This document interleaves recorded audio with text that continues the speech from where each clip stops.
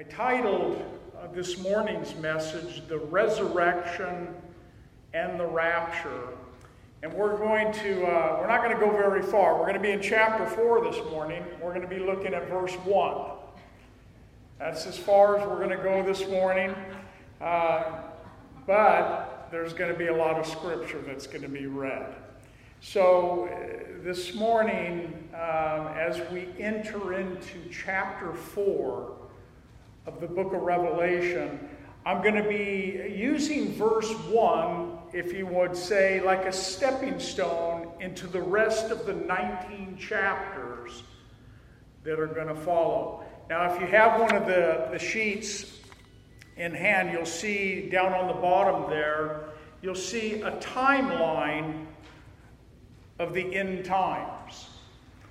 And I want to just briefly, I want you to look at that timeline, and I want you to familiarize yourself with it, because this is really a very simple outline to what all 22 chapters of the book of Revelation are about. So you see at the beginning of it, this timeline, you see the present church age. We're living in that now. We are in that dispensation of time, that time period called the church age. Then you notice underneath that it says the rapture of the church. I hold the view, and I believe that there is going to be a rapture of the church, where the church is going to be removed from this earth before the 7-year tribulation period begins.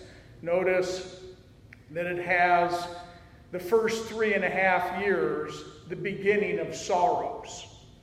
And then you have, at the top of that, you have the desecration of the temple, which we'll be looking at all these different aspects. That's in the middle of the tribulation period. And then the second half of the tribulation period, called the Great Tribulation. So 7 years of tribulation that are going to come upon this earth.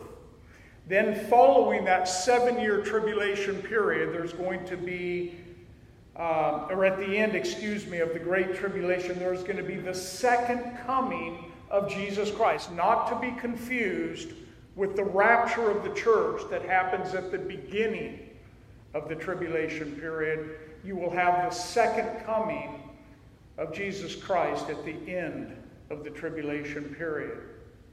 After that, it'll be the 1,000-year millennial reign of Christ, and the final judgment that'll follow that, which is the Great White Throne Judgment. We'll talk about that a little this morning.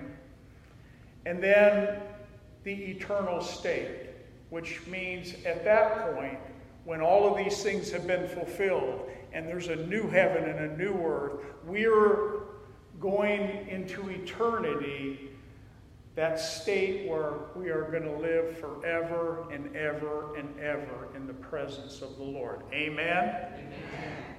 So let it be. Amen.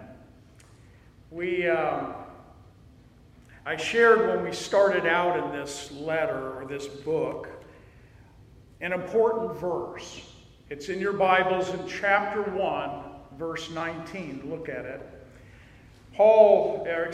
John is given by the Lord really a simple outline for the book of Revelation. I like to keep things simple. Jesus kept it very simple. He broke it down into really just 3 sections. Look what it says in Revelation chapter 1, verse 19. Write the things which you have seen, and the things which are, and the things which will take place after this. That, we might say, is the outline for the book of Revelation. I want you to notice something of this verse.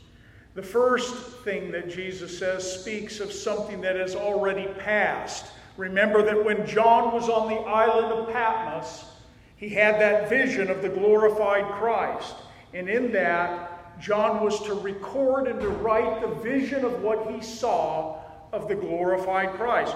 Write the things which you have seen, John, And he did. And then we come to a period that was present day for the Apostle John. The things which are. Now we spent 7 weeks looking at the 7 letters to the 7 churches in chapters 2 and 3 of this book of Revelation. The things which are, those 7 letters that Jesus wrote, had John write to the 7 churches that were there in Asia Minor. That was present day in John's day. Those were literal churches in John's day, but as I shared when we went through them, they are also, I believe, a panoramic view, I believe, of all of church history.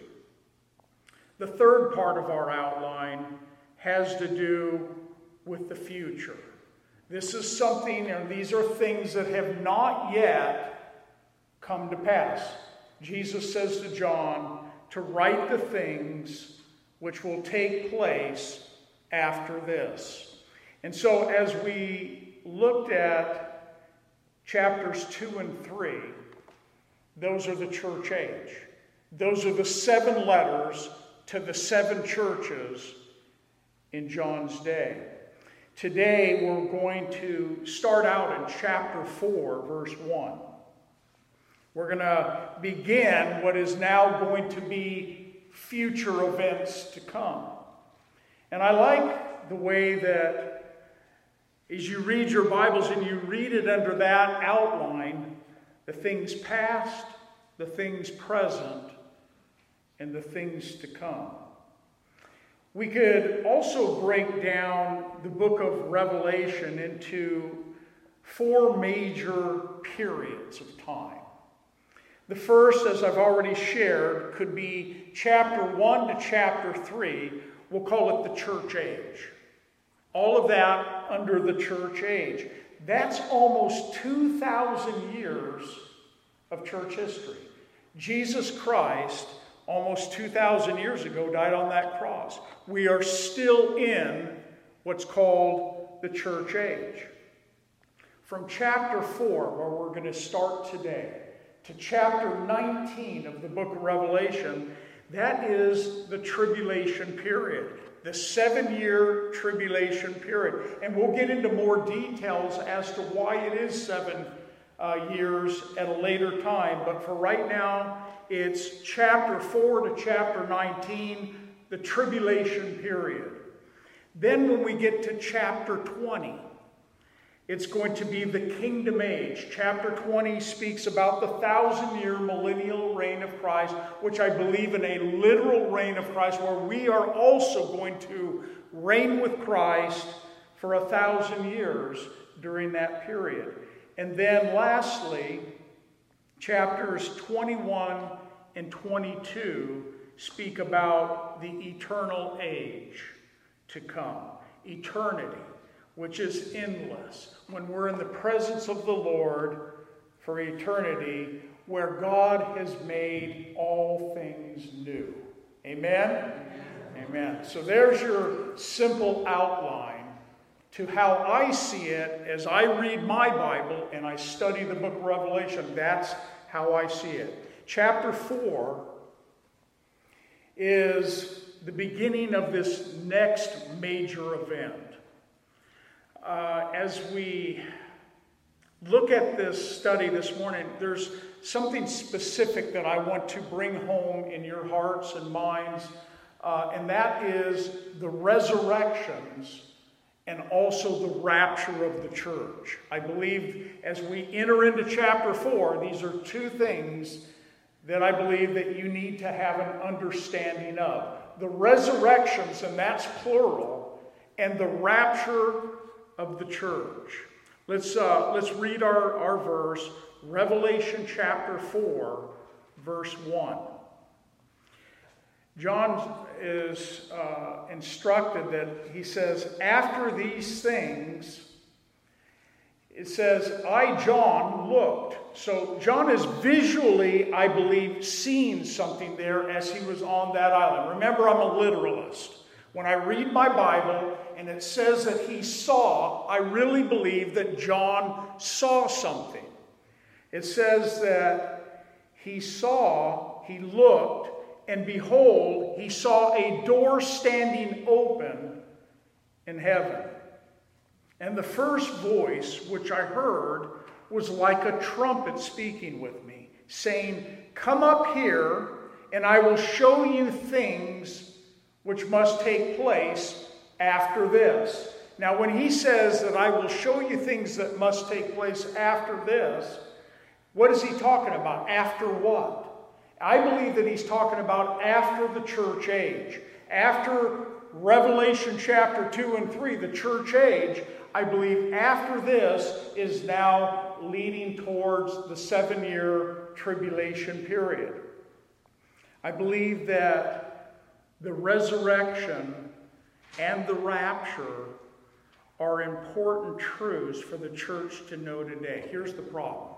There are a lot of churches, there are a lot of teachers, there are a lot of people that are not teaching the book of Revelation, teaching the people about the things to come, what we should be looking for as a church. And I will say this, those people that don't know, they're missing out on a blessing, because that is the blessing that is said to us that we will receive if you read and hear and obey the things that are written in this book. The resurrection, or resurrections plural, is when a physical body that has died is reconstituted to immortal life that will never die again. That's what we have, the resurrection of our bodies, never to die again. The rapture of the church, or we might say the translation of the church, is going to be when those who know Christ, you have to know him as Lord and Savior, will be removed from earth to heaven and reconstituted to immortal life in a body that has never experienced physical death and will live for eternity. There will be some of us, possibly. If the Lord were to come back today and rapture the church, I believe you're all alive right now sitting here. If he comes back today for us, and he raptures us, he translates us, he takes us to heaven, then you are alive right now, I hope. And you will be transformed in the air into your new bodies, and you'll go to be with the Lord. That's the rapture of the church. Those of you that have family members and people that you know that have passed on, that know the Lord as Lord and Savior, they will be resurrected at the same time. And they will have their new bodies at that moment. And so, let's look at these resurrections that we see in the Bible, and then also at the rapture of the church this morning. Jesus said in John's Gospel, in chapter 5, verse 28, he says, "Do not marvel at this, for the hour is coming in which all, you might underline that in your Bibles, who are in the graves will hear his voice and come forth. Those who have done good to the resurrection of life, and those who have done evil to the resurrection of condemnation." That verse answers one important question. When people die and they're put into the grave, who's going to be resurrected? Jesus says all will be resurrected at some point. Every soul that has ever been birthed into this world will be resurrected. Some to the resurrection of life, and some to the resurrection of condemnation. It's one of two places that people will go. We also read, and I love this verse, in the book of Job, in chapter 14, verse 14, It says, if a man dies, shall he live again? He's asking a question. And then it says, all the days of my hard service, I will wait. And then look what he says, till my change comes. Until my change comes. Brothers and sisters, change is coming. Whether you like it or not, change is coming. You're going to have a new body if you know Jesus Christ. But change is coming. Amen? So let it be. It's going to happen. In the Gospel of John in chapter 6, verse 40, it says, and this is the will of him who sent me, that everyone who sees the Son and believes in him may have everlasting life. And I will raise him up at the last day. If you know him as Lord and Savior, you have that confidence that the Lord is going to raise you up. If you were to die before he returns, he's going to raise you up to be with him. In the book of Acts, in chapter 24, verse 15, the Apostle Paul was standing before the Roman governor Felix on one occasion, and he said this to Felix. He says, I have hope in God, which they themselves also accept, that there will be a resurrection of the dead, both of the just and the unjust. Paul was convinced of that. The early church believed that there was going to be a resurrection of the just and the unjust. In the book of Revelation, in chapter 20, verse 13, John sees another vision. This is a vision of the great white throne judgment, and we read this, speaking of that time. The sea gave up the dead who were in it, and death and Hades delivered up the dead who were in them. And they were judged, each one according to his works. This will be the resurrection of the wicked.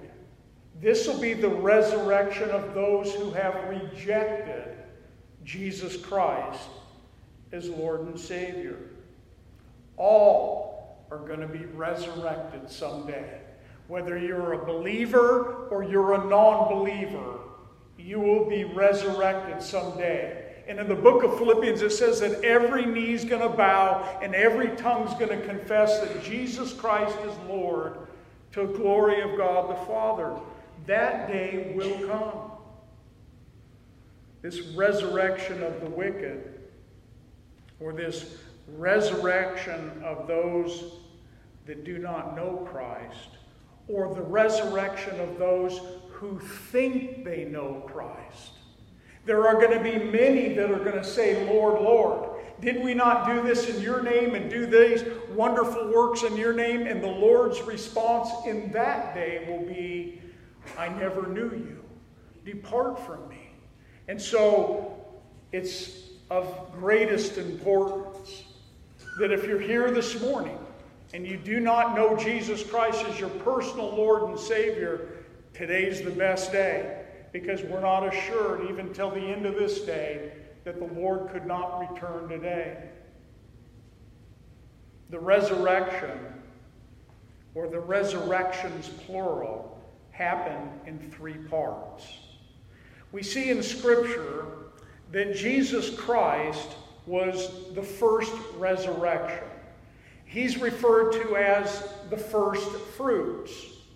But then we also have the first resurrection spoken of in Scripture, the first fruits, and then the first resurrection, which I believe is speaking of when the church is resurrected and the rapture of the church happened. There is going to be the start of the first resurrection. We call it the harvest. First, it's the first fruits. Then it's the harvest that's going to take place when the church is removed from this earth by the rapture, and when the dead in Christ rise to meet the Lord in the air, the harvest is going to take place. And then there's going to be also the tribulation saints. That would be the gleaning. It was first the first fruits, then it was the harvest, then the people would come in behind and the gleanings would take place. There is going to be that time at the end of the tribulation period where the tribulation saints, these are those that have given their life to Jesus Christ during that 7-year tribulation period, are also going to be resurrected at that point. This first fruits, it's interesting, and the Lord is so incredible the way this is laid out. Just think about what I'm sharing with you right now. It is so incredible what the Lord has laid out in eternity past. When you think of, and this was all God's plan. He's laying this all out for us. We read in the book of Leviticus about the Feast of First Fruits. This is what the Jews practiced in their feast. And we read in Leviticus 23 verse 9, and the Lord spoke to Moses saying, "Speak to the children of Israel and say to them, when you come into the land which I give to you and reap its harvest, then you will bring a sheaf of the first fruits of your harvest to the priest." They would gather the first sheaves. They would take it to the priest. The priest would hold it and wave it before the Lord. And it was a way of honoring God, and they're being instructed in this feast to bring that sheaf of the first fruits of your harvest, bring it to the priest, and he will wave the sheaf before the Lord to be accepted on your behalf. On the day after the Sabbath, the priest shall wave it. The first fruits. Then comes the harvest of the crops. Then comes the gleanings in the fields that would follow. Those are really the picture of the resurrections. That day would start on Friday at Passover. Remember, Passover was the day that Jesus Christ was crucified. He was crucified on the 14th of Nisan. It was Passover. On the next day, the Sabbath, the 15th of Nisan to the 21st of Nisan, it was the Feast of Unleavened Bread that would follow the Passover feast. And then on the 16th, which is Sunday, the first day of the week, the 16th of Nisan, it was the Feast of First Fruits. That was the day that Jesus Christ rose from the dead. Amen? Amen. Paul, in 1 Corinthians chapter 15, he spoke of this also in verse 20. He says, "But now Christ is risen from the dead and has become the first fruits of those who have fallen asleep." Do you know of anyone that has fallen asleep and been put into the grave? If you know somebody that has fallen asleep and was put into the grave, it's because they know Jesus Christ as Lord and Savior. They simply fell asleep. To be absent from this body is to be present with the Lord. When they're put into that tomb, it says you're putting them in and putting them to bed. And then to be absent from the body is to be present with the Lord. Such great hope that we have as Christians, isn't it? It goes on. And it says, "For since by man," speaking about Adam, "came death."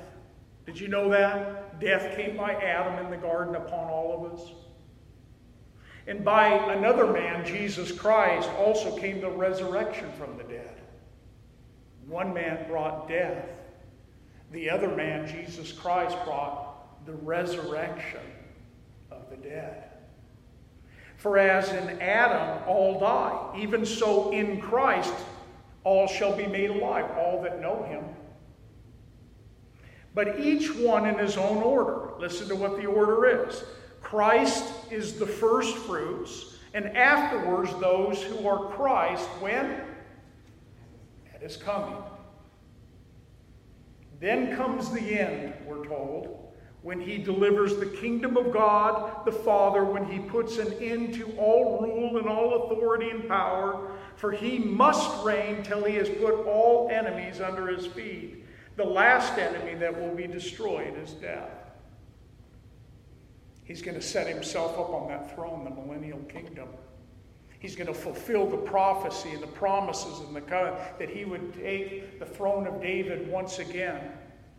And he's going to rule and reign. And you and I that know him are going to rule and reign with him for those 1,000 years. Paul, he preached about the resurrection to King Agrippa. In Acts 26:22 it says, "In this day," Paul says, "I stand witnessing both to small and great, saying no other thing than those which the prophets and Moses said would come." I'm not saying anything different than them. That Christ would suffer and that he would be the first to raise from the dead. And he was the first fruits. And because he lives, we also live. Because he rose from the dead, because he had victory over the grave and victory over death, we also that put our faith and trust in him can have that hope of the resurrection. We have people in the Bible that we read about that were only resuscitated. Resuscitation is when the physical body is restored to mortal life. You resuscitate somebody, you bring them back, so to speak, from the dead. Or as Jesus did, raise Lazarus from the dead, he came back in a body that was going to die again. And there are a number of people, the widow's son, we read about that in the days of Elijah. We also read about Lazarus, whom Jesus called forth out of that tomb. He had to go on to die again. We have Eutychus that fell out that window and Paul laid down on him and he came to life again. He had to go and die after that. What we're talking about is not a mortal life, but an immortal life. One that a changed body that is going to live forever and ever and ever. And remember also in Matthew 27, verse 50, we read that on those final moments when Jesus was hanging on that cross, we're told that he cried out with a loud voice and he yielded up his spirit. And then we're told that the veil of the temple at that moment, this was a miracle of God. It was torn in two from top to bottom, and the earth quaked at that time, and the rocks were told that they were split, and the graves were opened. And then we're told that many, and it doesn't say all, it says that many bodies of the saints who had fallen asleep, there's that term again, they were raised. And they came out of the graves after his resurrection. And they went into the holy city, which was Jerusalem there, and they appeared to many. Wrap your head around how that looked. People that had died, and they're coming back into the city, and I read that and I think, you know what, Lord, you are so good, because you know this is just a sample of what's to come. The resurrection of our bodies.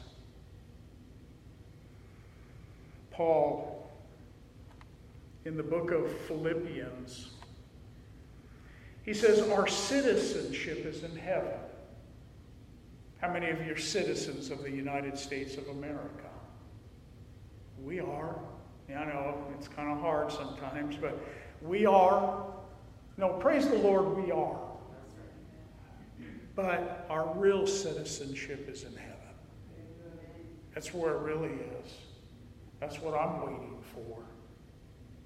From which we eagerly, Paul says, we eagerly wait for our Savior, the Lord Jesus Christ.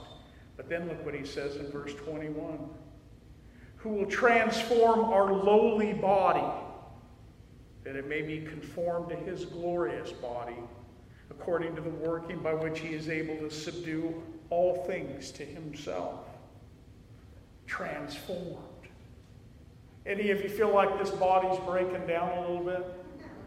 You know, it's breaking down. He's going to transform this lowly body into his glorious body. The glorification of your body. According to the working by which he is able even to subdue all things to himself. In other words, God can do it.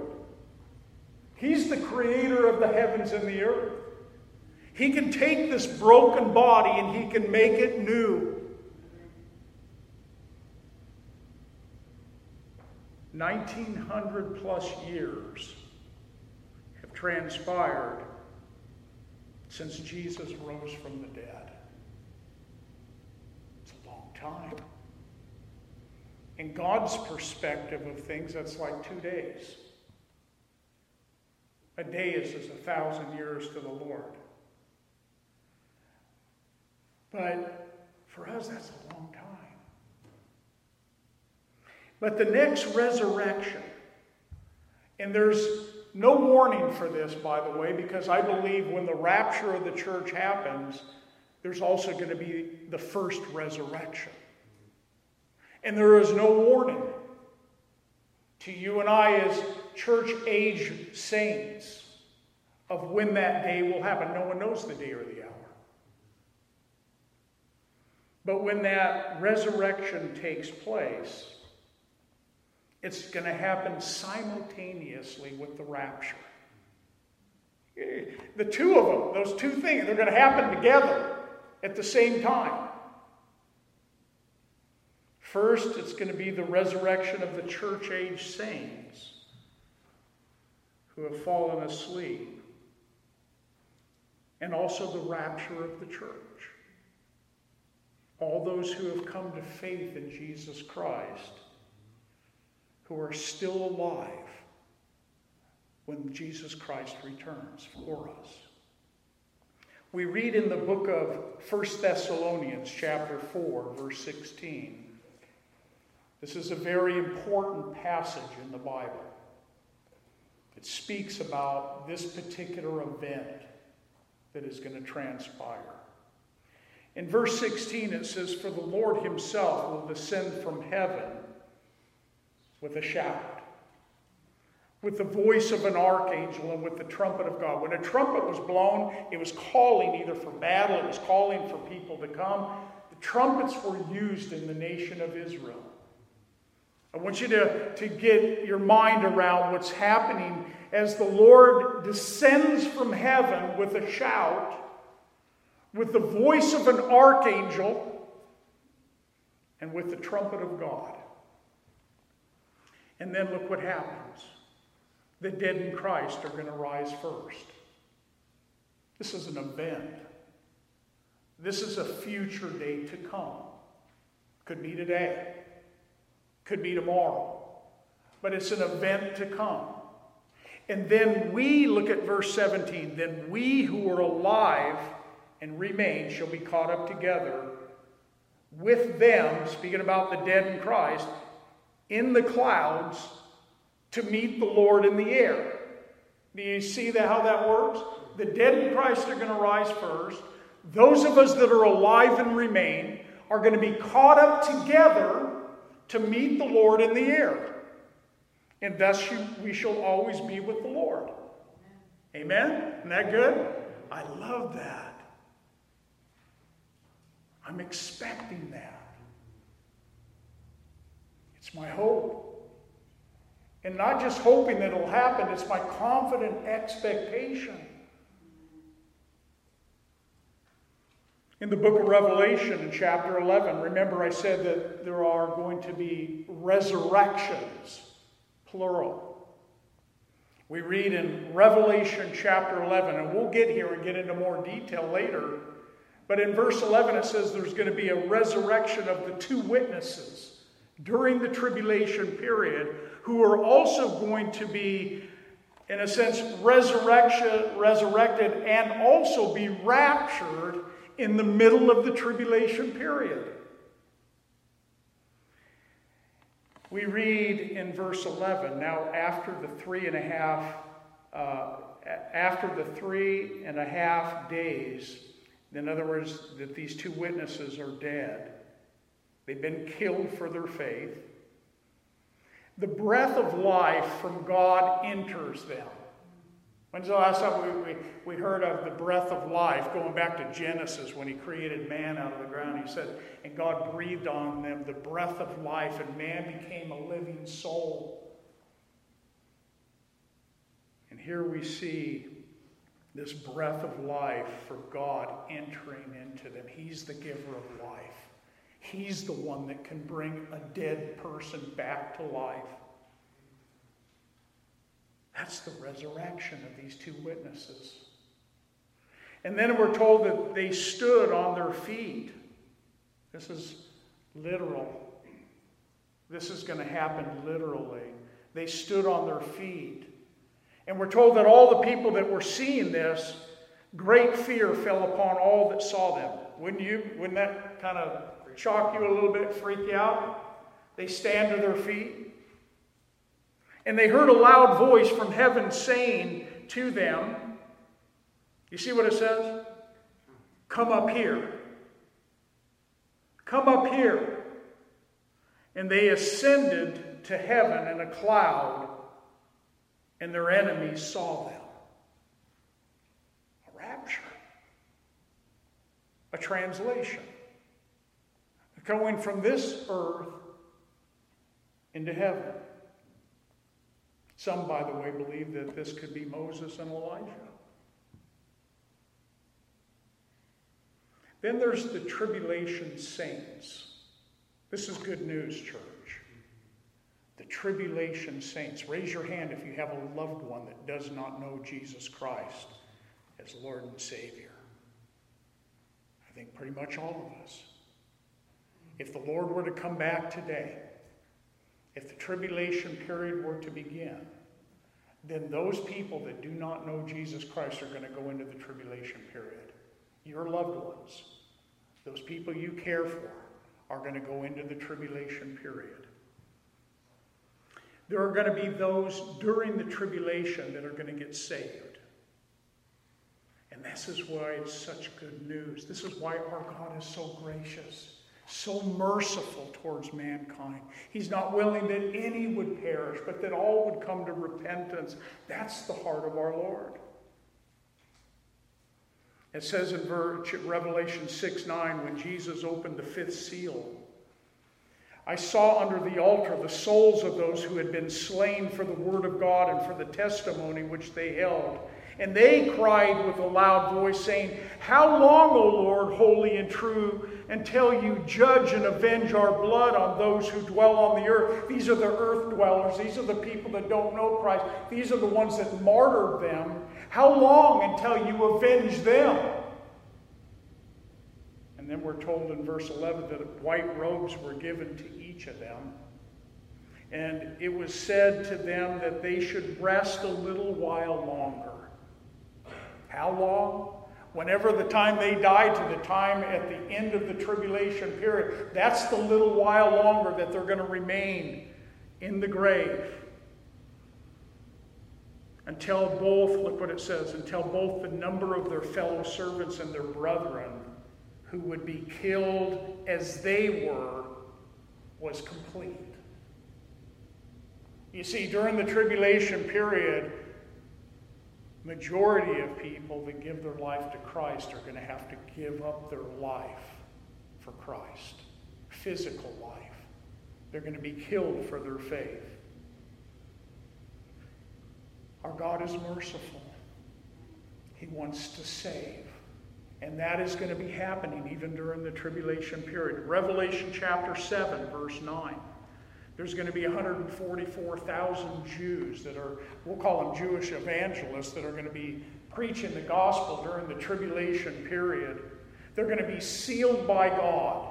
God's hand of protection, God's sealing upon them. And we read in verse 9 that John, after the sealing of these 144,000 Jews, 12,000 from each of the 12 tribes of Israel. Can you imagine that?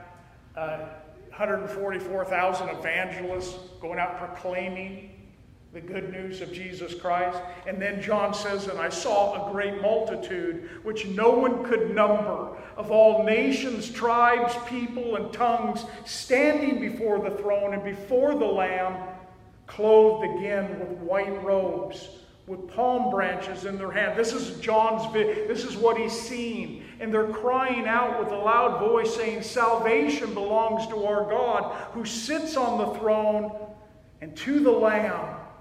And the angels stood around the throne, and the elders and the four living creatures, and they fell on their faces before the throne, and they worshiped God. We're going to see that more next week in this heavenly scene, saying, Amen. Blessing and glory and wisdom and thanksgiving and honor and power and might be to our God forever and ever. Amen. We're going to be saying amen a lot in heaven. And then one of the elders answered and said, and look at this, saying to me, who are these? One of the elders there in heaven says to me, who are these?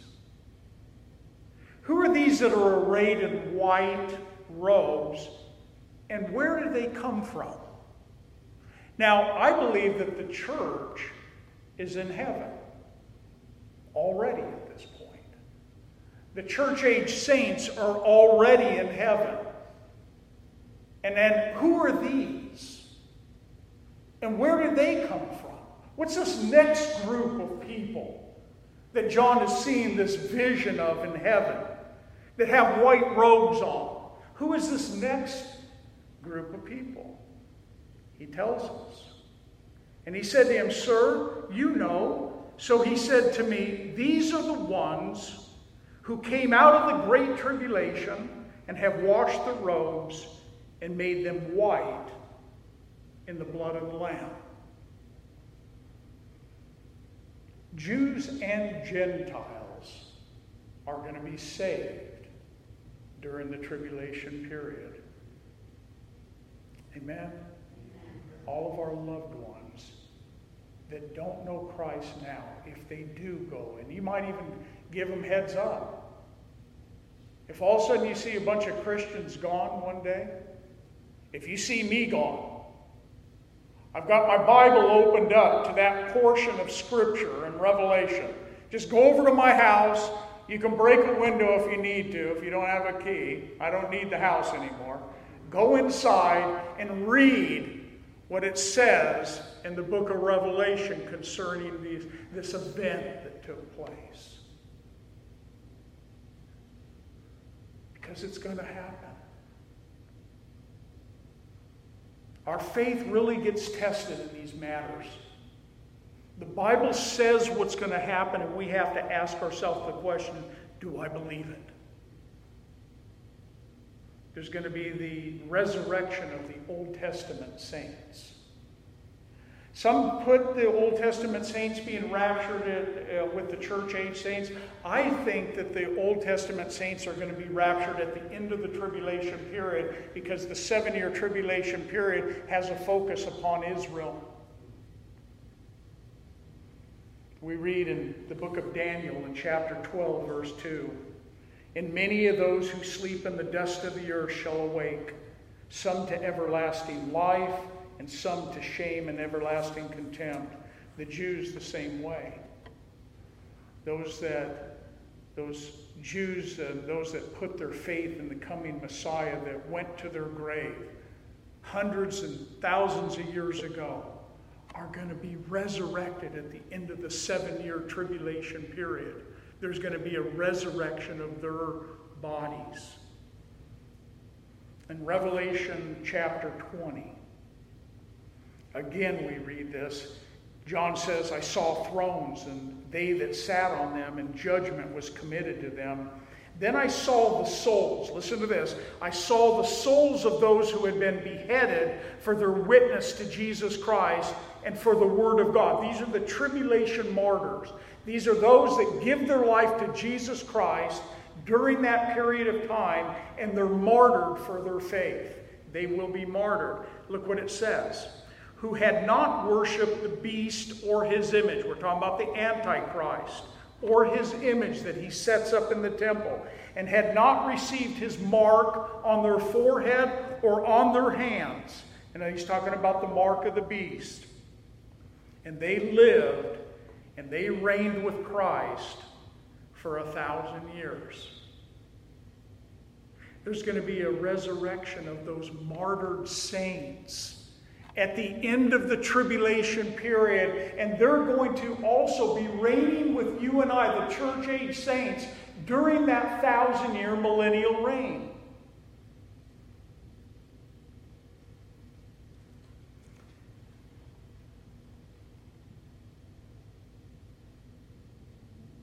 And they lived and they reigned with Christ for 1,000 years. But the rest, listen to this, but the rest of the dead did not live again until the 1,000 years were finished. Who are they? But the rest of the dead, those that die during the tribulation period, those that don't know Christ, that die in the tribulation period, they're going to remain in the grave until the next resurrection, which is the second resurrection, which is going to be for those at the great white throne judgment.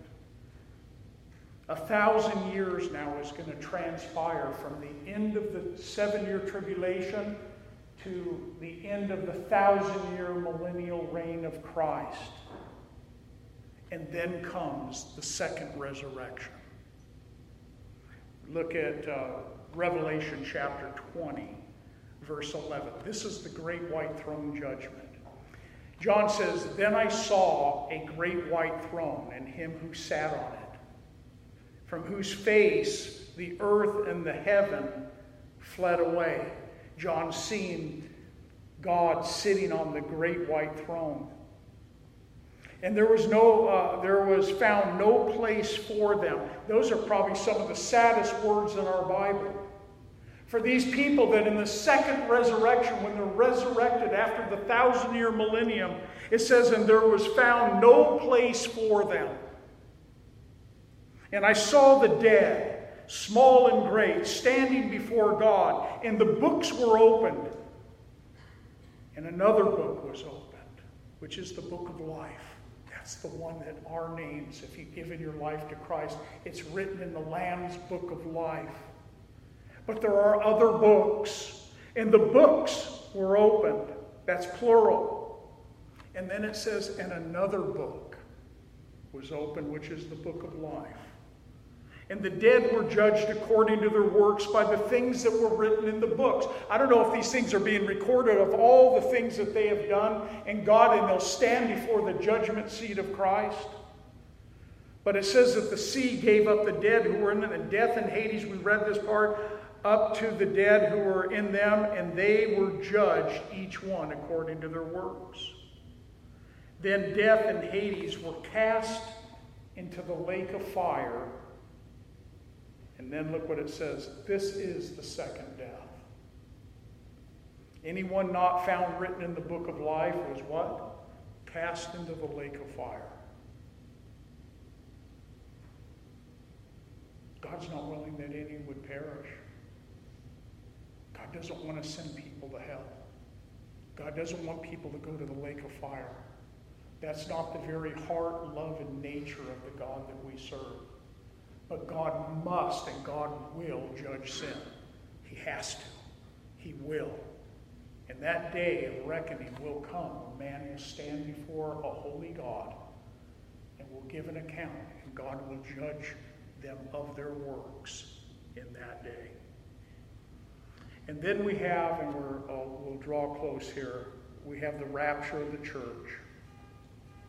Another important part of this, both the first resurrection that we talked about already and the rapture of the church are going to happen together.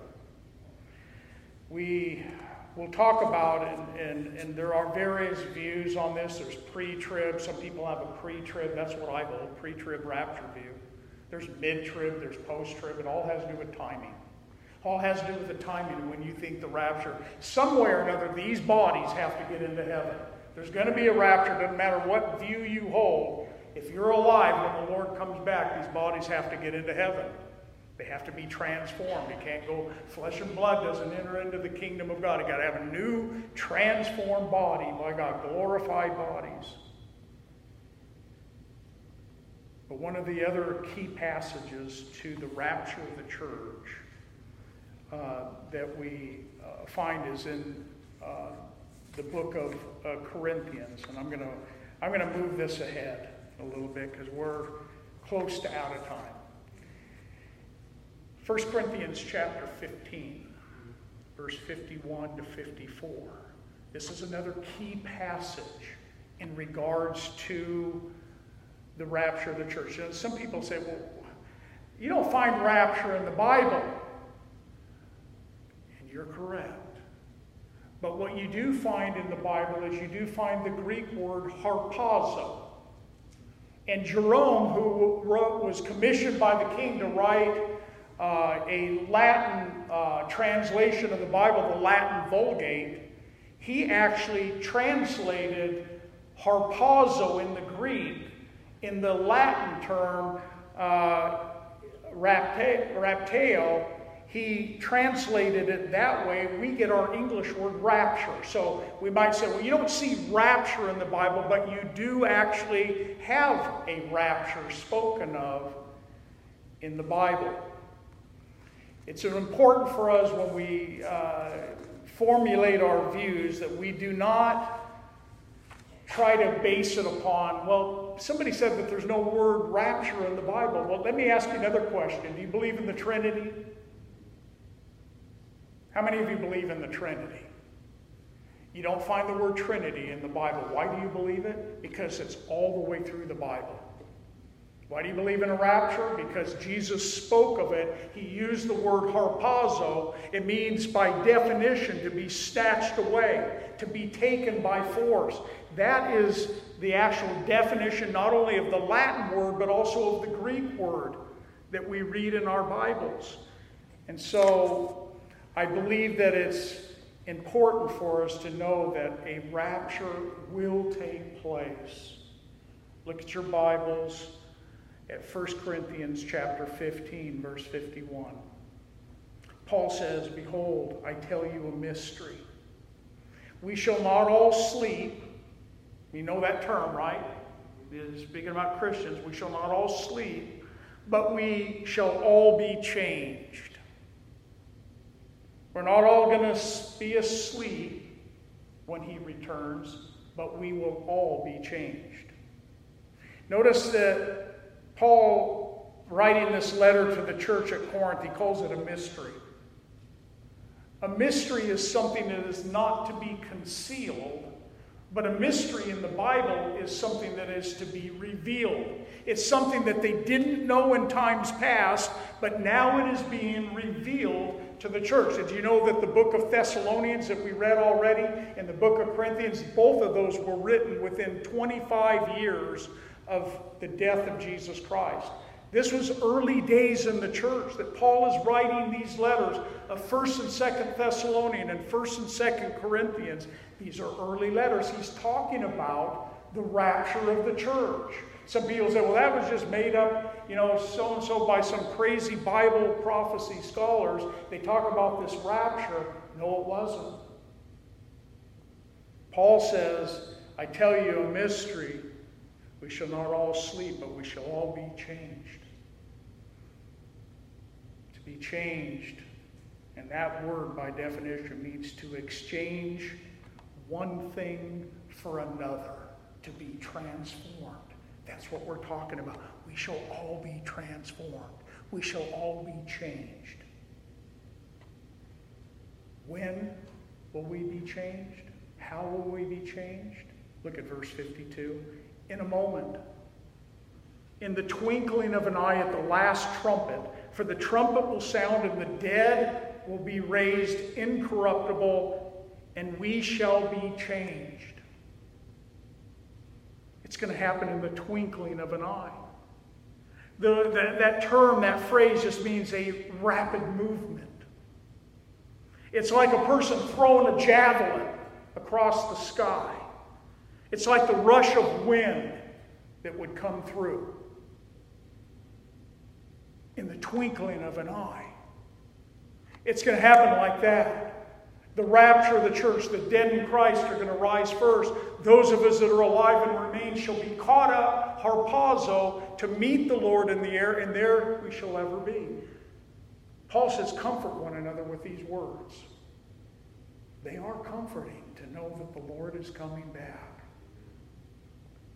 He says in verse 53, for this corruptible body must put on incorruption. This can't go into heaven. None of the stuff you have or this thing that we're in right now, this body, can't go into heaven like it is. This corruptible body must put on incorruption. And this mortal must put on immortality. That's what has to happen. That's what will happen at the resurrection and the rapture of the church age saints.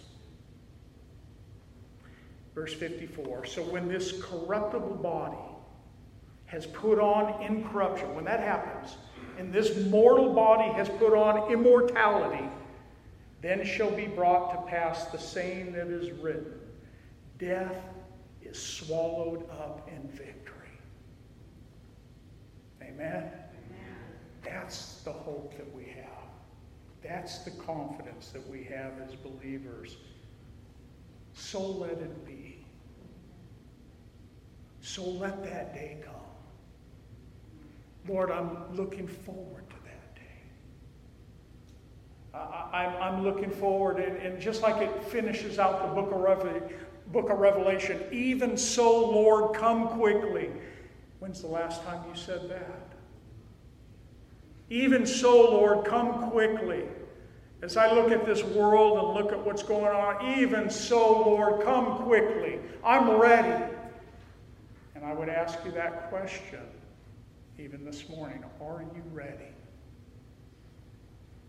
If he came back at the end of the service here, today, in the moment, the twinkling of an eye, and you stood face to face with him, are you ready? Would he say, thou good and faithful servant, enter into the joy of the Lord? What will that day look like for each one of us that are here this morning, hearing this message? What will that day look like? If you're here and you do not know him as Lord and Savior, I give you an invitation to come up, talk to me. I'll be up here for a moment, and I'll be at the back. And I'm going to ask the worship team to come up and close us in a song. They can close us out. If you haven't received Christ, if you've heard, you're accountable with the message you heard this morning. This is it. And there's no guarantee that the Lord, there's no guarantee it's going to be, another 10 years from now, another 5 years. I got time.